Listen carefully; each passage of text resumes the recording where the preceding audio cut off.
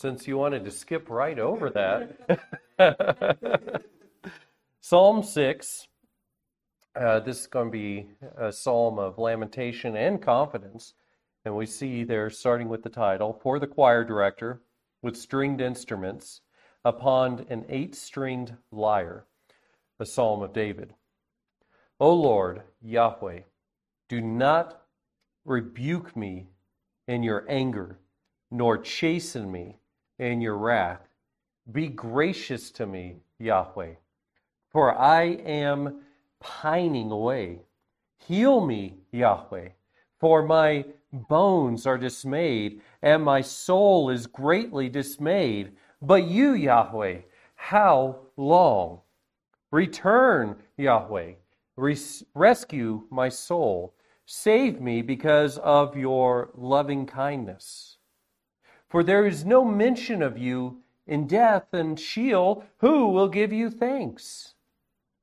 I am weary with my sighing. Every night I make my bed swim. I dissolve my couch with my tears. My eye has wasted away with grief. It has become old because of all my adversaries.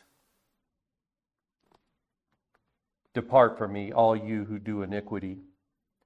For Yahweh has heard the voice of my weeping. Yahweh has heard my supplication. Yahweh receives my prayer.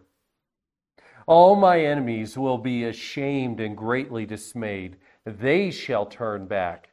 They will suddenly be ashamed. May the Lord bless the reading of His Word. So, what do we have here? Well, we have a psalm with vivid imagery of lament. And we just see that coming out with the, just verse 6 there, the sighing. I make my bed swim. I dissolve my couch with my tears. My eye is wasted away with grief. We can imagine that and empathize with that and place ourselves right there with the psalmist. Well, I'm sure we've all gone through times like that. Well, this is the first of 7 penitential psalms as well. Penitential psalms meaning psalms where he is expressing remorse over sin. And so Psalm 6 is the first of those. Psalm 32 and Psalm 51 are both psalms to know because those are psalms written after the affair with Bathsheba. And so those are two that really stand out. And 51 is cited quite a bit by folks as we talk about or think about the subject of penitence and repentance. And what do we mean by each of those words? Repentance is actually the turning from sin. Penance, sometimes we use that word to mean paying for sin. And that is a word that you'll often see in Catholic contexts, as the priest that you're confessing your sins to will sometimes assign you penance. And that is a sign of your penitence. But penitence really is just sorrow over sin. And this is the lament that's being expressed here. And we see here, starting in verse 6, or chapter 6, verse 1, that this is a confession. Lord, or Yahweh, do not rebuke me in your anger, nor chasten me in your wrath. We see that there's a reason for the Lord to rebuke David. There's a reason for the Lord to be angry at David. There is a reason for him to be chastened. And we'll talk about that here in just a moment. Now, this also has been said that it could be related to health. Perhaps he's getting older. And so verse 2, he's pining away. His bones themselves are dismayed. And then you can see in verse 5, he mentions death. He sees death as a very real possibility for him. And so he may be getting older. He may be getting more aged, and that's why he is praying in the way that he's praying. But there is also this soulish element. This is something that we sometimes neglect, especially in our world. We tend to think of either problems as being only physical, or we tend to think of problems as only being spiritual and emotional, and there are usually elements of both that we have to deal with. There is a physical element. There is a spiritual element. Sometimes the spiritual element can lead to physical ailments, and sometimes the physical ailments can tempt us in spiritual ways. And so we have to be able to address both when we are addressing someone who is having troubles. So as we think about this, there we go. All right. My notes were all squished up on one side there. The when of this psalm is unclear. The when of the psalm is unclear. We're not entirely sure what is happening. It may be that this is when David is fleeing from Absalom, which is something we've already considered, but we don't often think of David's age as an aspect or a factor with his fleeing from Absalom, but he was older at that time. He's not. It's not like he's the young man who's fleeing from Saul, who's going to be crowned king one day, and really has already been anointed king. This is an aged David who's already had his wives, already had grown children. And so he's quite a bit older now he's on the run. So that may be the case. Warren Wiersbe notes this. He says, it could have been composed during the time of Absalom's rebellion, when David was old, sick, and unable to handle all the complex responsibilities of the kingdom. David's gradual failure as a visible leader was one of Absalom's selling points as he stole the hearts of the Israelites. And that's in 2 Samuel 15, verses 1 through 6. But the psalm may have been written at any time during David's reign when he was ill and being attacked by his enemies. And really, as I said, this is the praise book, the prayer book, the hymn book, the psalm book of Israel. This is something that is meant to be applicable to God's people. And we can all sympathize with these feelings that he's experiencing. So we keep one eye in the history of this, but we keep the other eye where we are today. This is something that can be beneficial to us as we feel, the effects of sin in our own lives and feel pressed in. And as we're thinking about that, there is a sharp contrast between verses 1 through 7 and 8 through 10. That's why I paused as I read it, as I did. Because as we go through 1 through 7, there's a lot of pleading with God. There's a lot of statement about what the psalmist, what David is going through. But verse 8, suddenly he turns and he addresses the adversaries. And he addresses them with quite a bit of confidence that's not really explained in the psalm. And that's where we are sometimes. Sometimes we pray and we've expressed ourselves before God, and we just have this moment of confidence in what the Lord is going to do. Sometimes it's that way. Sometimes it might be just us thinking through something and God using that. Sometimes it's something else. It might be just a miraculous moment. There's no real explanation for it at all. It's just the Holy Spirit working in our hearts. Sometimes he's working through our thoughts. Sometimes he just simply replaces our feelings for some inexplicable reason. But we see the psalmist turn in that moment, verses 8 through 10, with confidence toward the enemies, knowing that God has heard his cry. And so I find that to be fascinating there.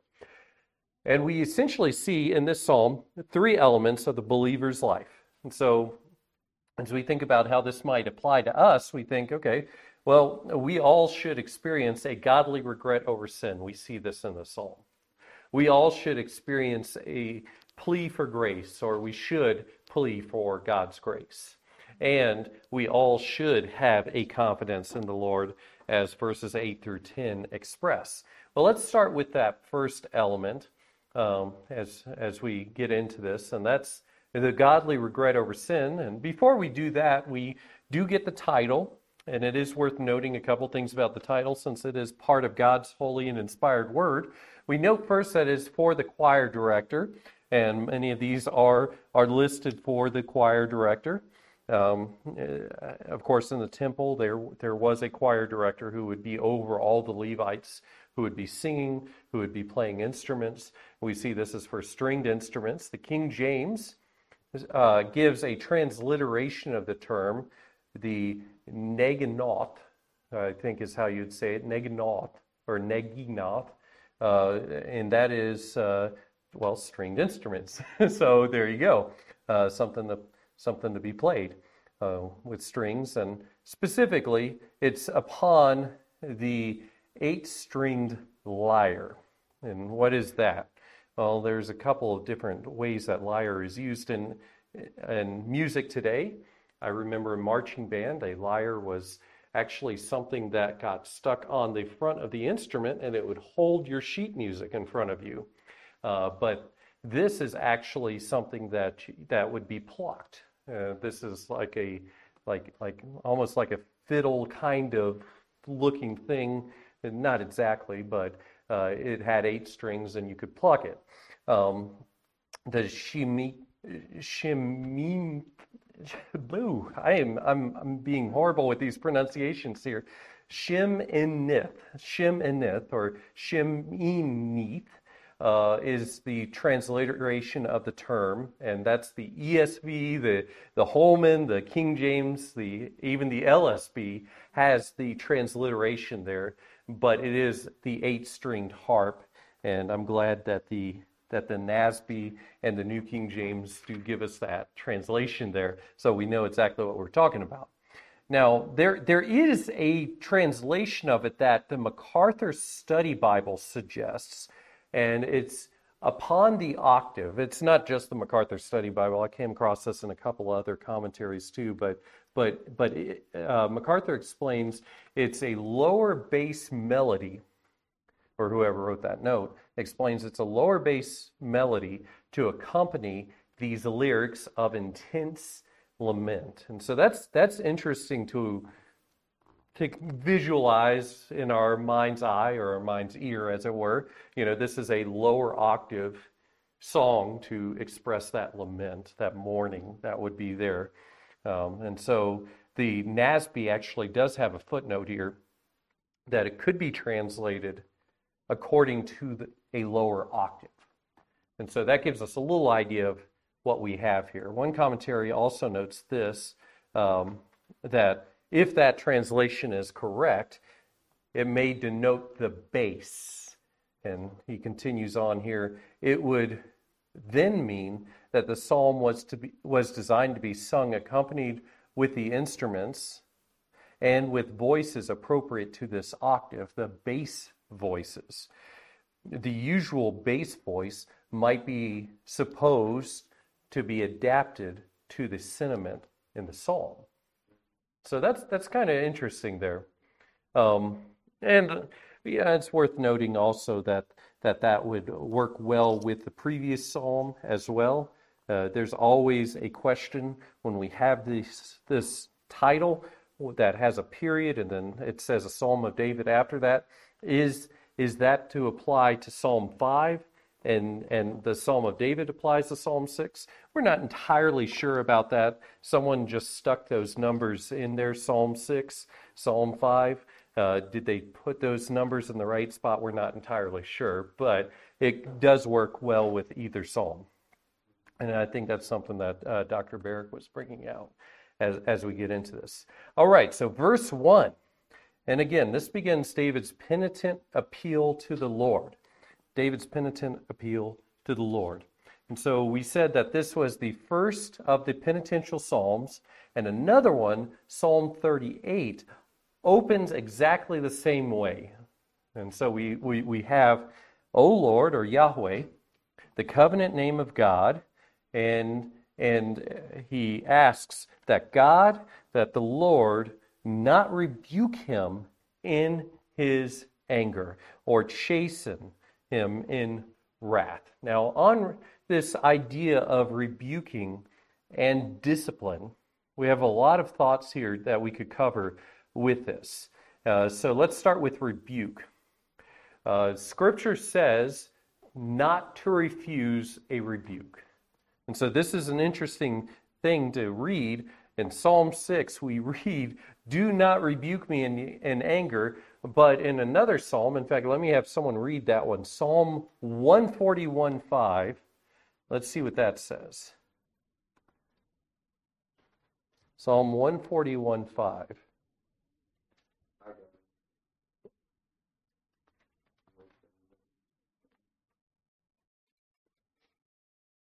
Psalm 141:5. Let the righteous smite me in kindness and reprove me. It is oil upon the head. Do not let my head refuse it, for still my prayer is against their wicked deeds. And so he actually, or the psalmist, there prays, "Don't let me refuse that." You know, I accept that. And so there's a little bit of a contrast painted there. In some cases, you don't want to refuse a rebuke, but in other cases, you might. Another passage, if we think about discipline, Scripture says, "Receive discipline." Let me have someone read Psalm 118:18. 118, verse 18.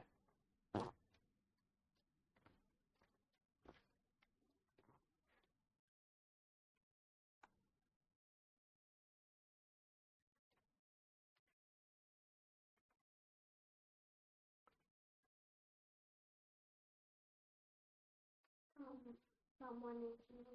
Mm-hmm.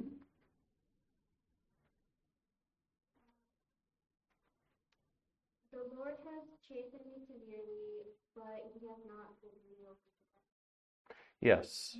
So there we see a little bit of praise there.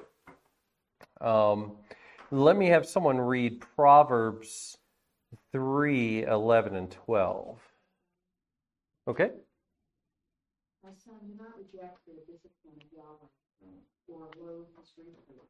For whom Yahweh loves, he reproves, even as a father reproves the son in whom he delights. Excellent. Yeah, so it seems like there's quite a bit of a contrast between what David is praying here and what the rest of Scripture says. And the difference are two words. That would be the last two words of each line here: anger and wrath. Anger and wrath. That's the dividing line. The word anger literally means, or literally refers to the nostril. And you can say, well, what does that have to do with anger? Well, if you ever remember those Bugs Bunny cartoons when Bugs would go up and slap the bull right in the face, usually to a little song, to the beat of a little song there, that bull would get mad, and what would that bull do? Breathe out. That was a sign of that bull getting mad, and of course, that is a sign of animals getting angry, them breathing out like that. That's where the word anger in the Hebrew comes from. It's one thing to face the Lord, and it's another thing to face his anger, where you actually can imagine God breathing out in anger over what you are doing.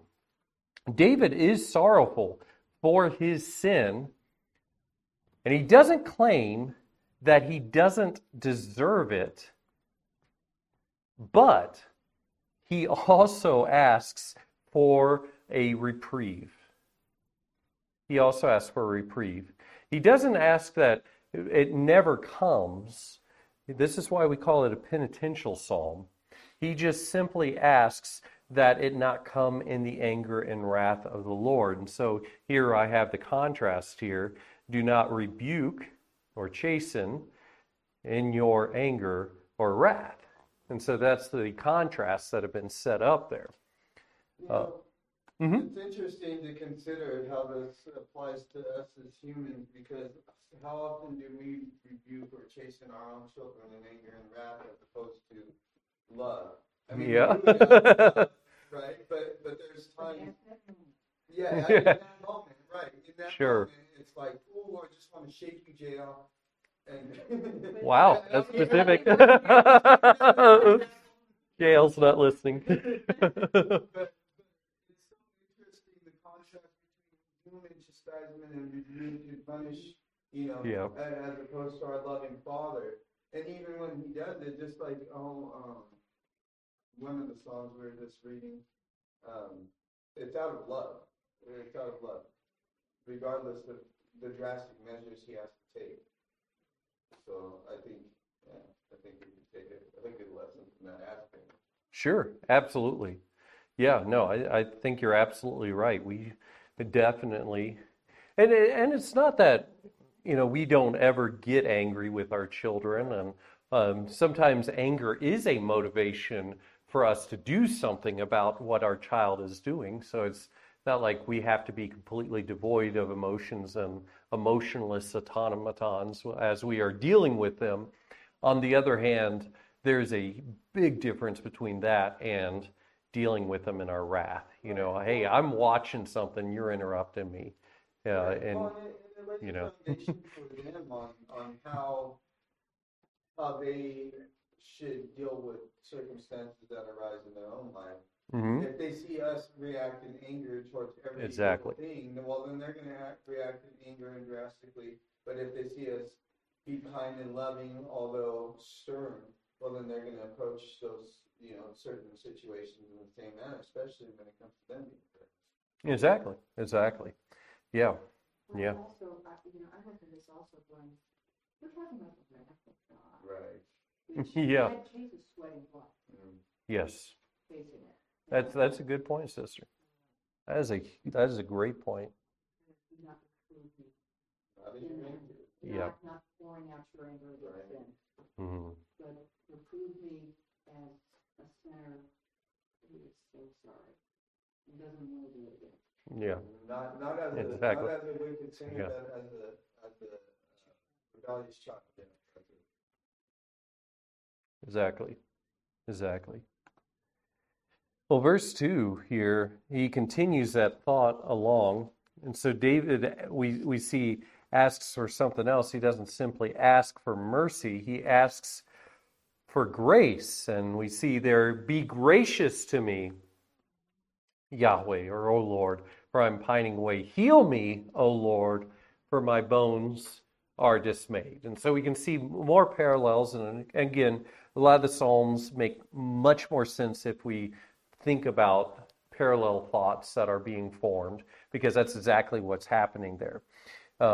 He asks not just for a reprieve, he asks for what he doesn't deserve. So he's saying, don't give me what I deserve, give me what I don't deserve. That's what it means to be gracious to someone. Give me what I don't deserve. He asks for the Lord to spare him the punishment and even extend deliverance from his current condition. Now, why is that? Because the first word here he uses is that he's pining away. What does that mean? It means languishing. And one commentary points out the original word here means properly the languish or droop as plants do that are blighted. And then he gives examples from Isaiah. Fields do this in a drought. And it's applied here to a sick person whose strength is withered and gone. And so that's what he means. He's pining away. He's languishing. And that makes a lot more sense for what he's saying with the second part, that his bones are dismayed. And that's why he asks for healing. I think I actually have some of that there. Not just for mercy, but for grace, and then for healing. Rapha. Rapha is the Hebrew word there.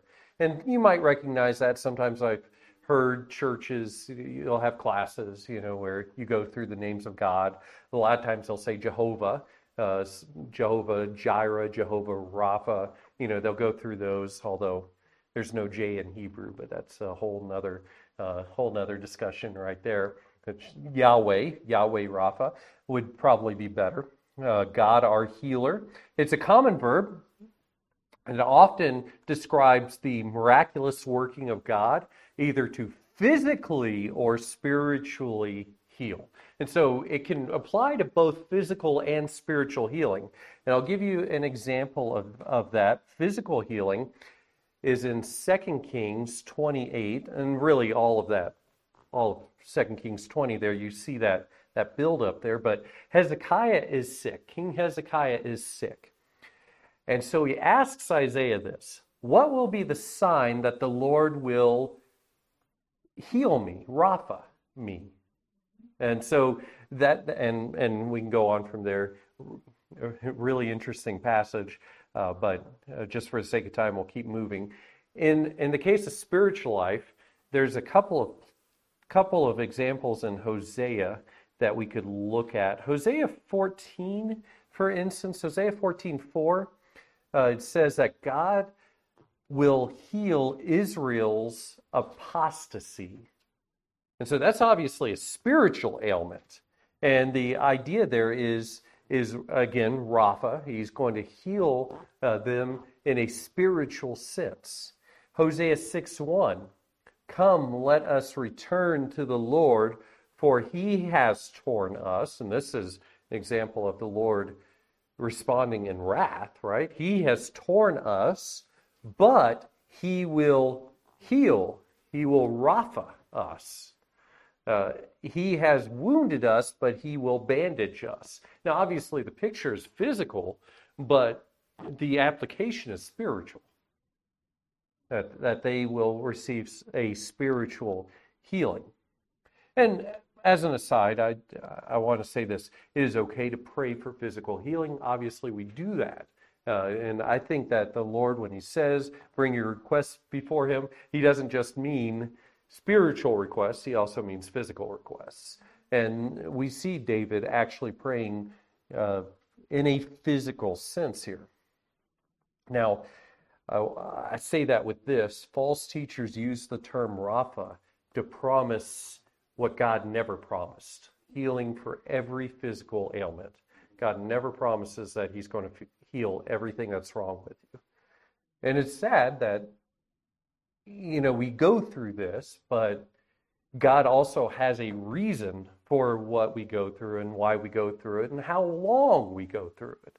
Now, it is true to an extent what they say, because we will all receive physical healing one day. We will all be restored physically. And all of our problems from our eyes, glasses, those are going to be gone. We don't wear glasses in the kingdom.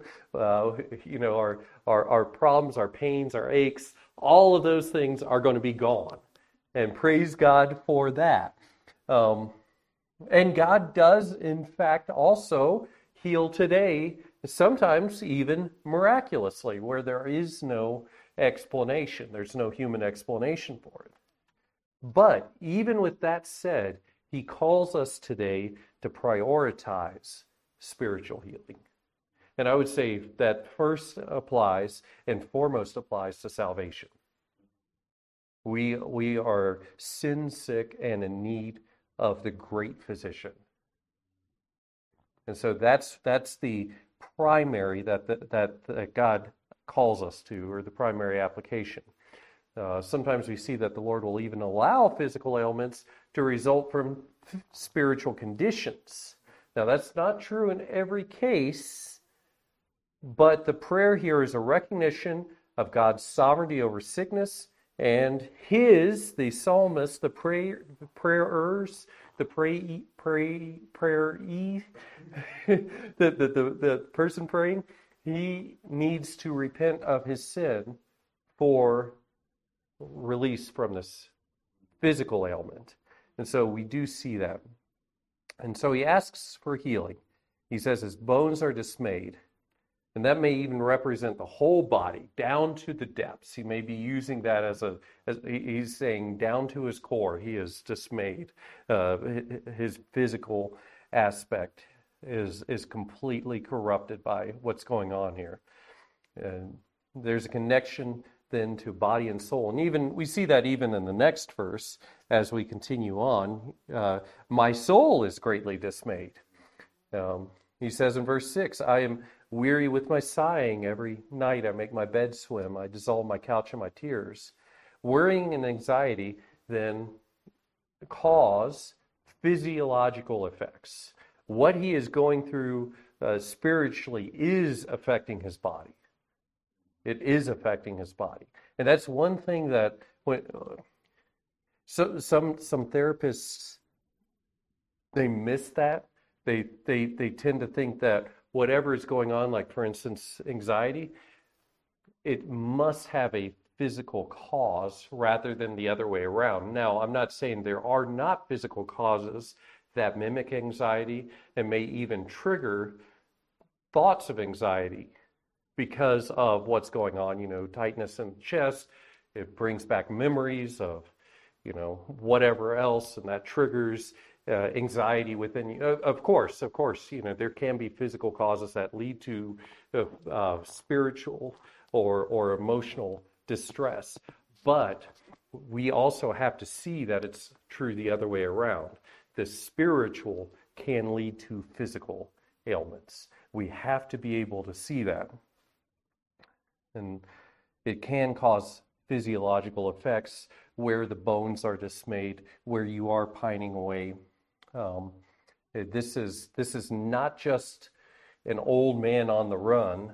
This is someone who is carrying the weight of the betrayal of his son and the knowledge that his son is in the spiritual condition that he's in because the father is in the spiritual condition that he's in. He caused it. He's responsible. David's responsible. And so he is bearing the weight of his guilt over his sins. That's why he starts off by saying, don't rebuke me in your anger, don't chasten me in your wrath. He sees this as connected to his sins, and he sees what he's experiencing in his body as the affliction of the Lord. It's God's hand which is heavy upon him. And so David seeks healing, both physically and spiritually. And we'll go ahead and close with that thought right there.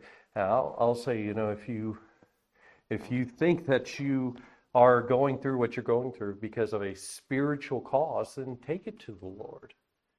Because he can not just afflict, he can give grace and healing as well. And so take it before the Lord and repent of your sins. And that's always the first step that we should take.